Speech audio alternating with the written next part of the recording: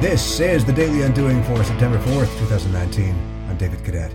Over the weekend, while feeding our dog from a bag of Beyond, a Purina brand, I noticed what I thought was mold inside the package. I tweeted my concern to Purina, and to its credit, someone was on it in minutes, with apologies, a promise of compensation, and gratitude for having pointed it out. But I wanted more. I wanted to know what this stuff really was and how it happened. Instead, I received a 30,000-foot overview of their QA process and basically told to take my coupons and be done with it.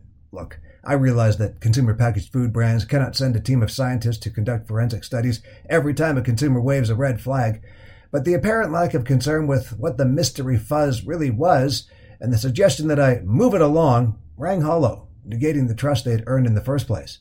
Unlike puppies, a customer's loyalty is fleeting, so keep the treats real and the lip service in a crate. A friendly reminder here on the Daily Undoing.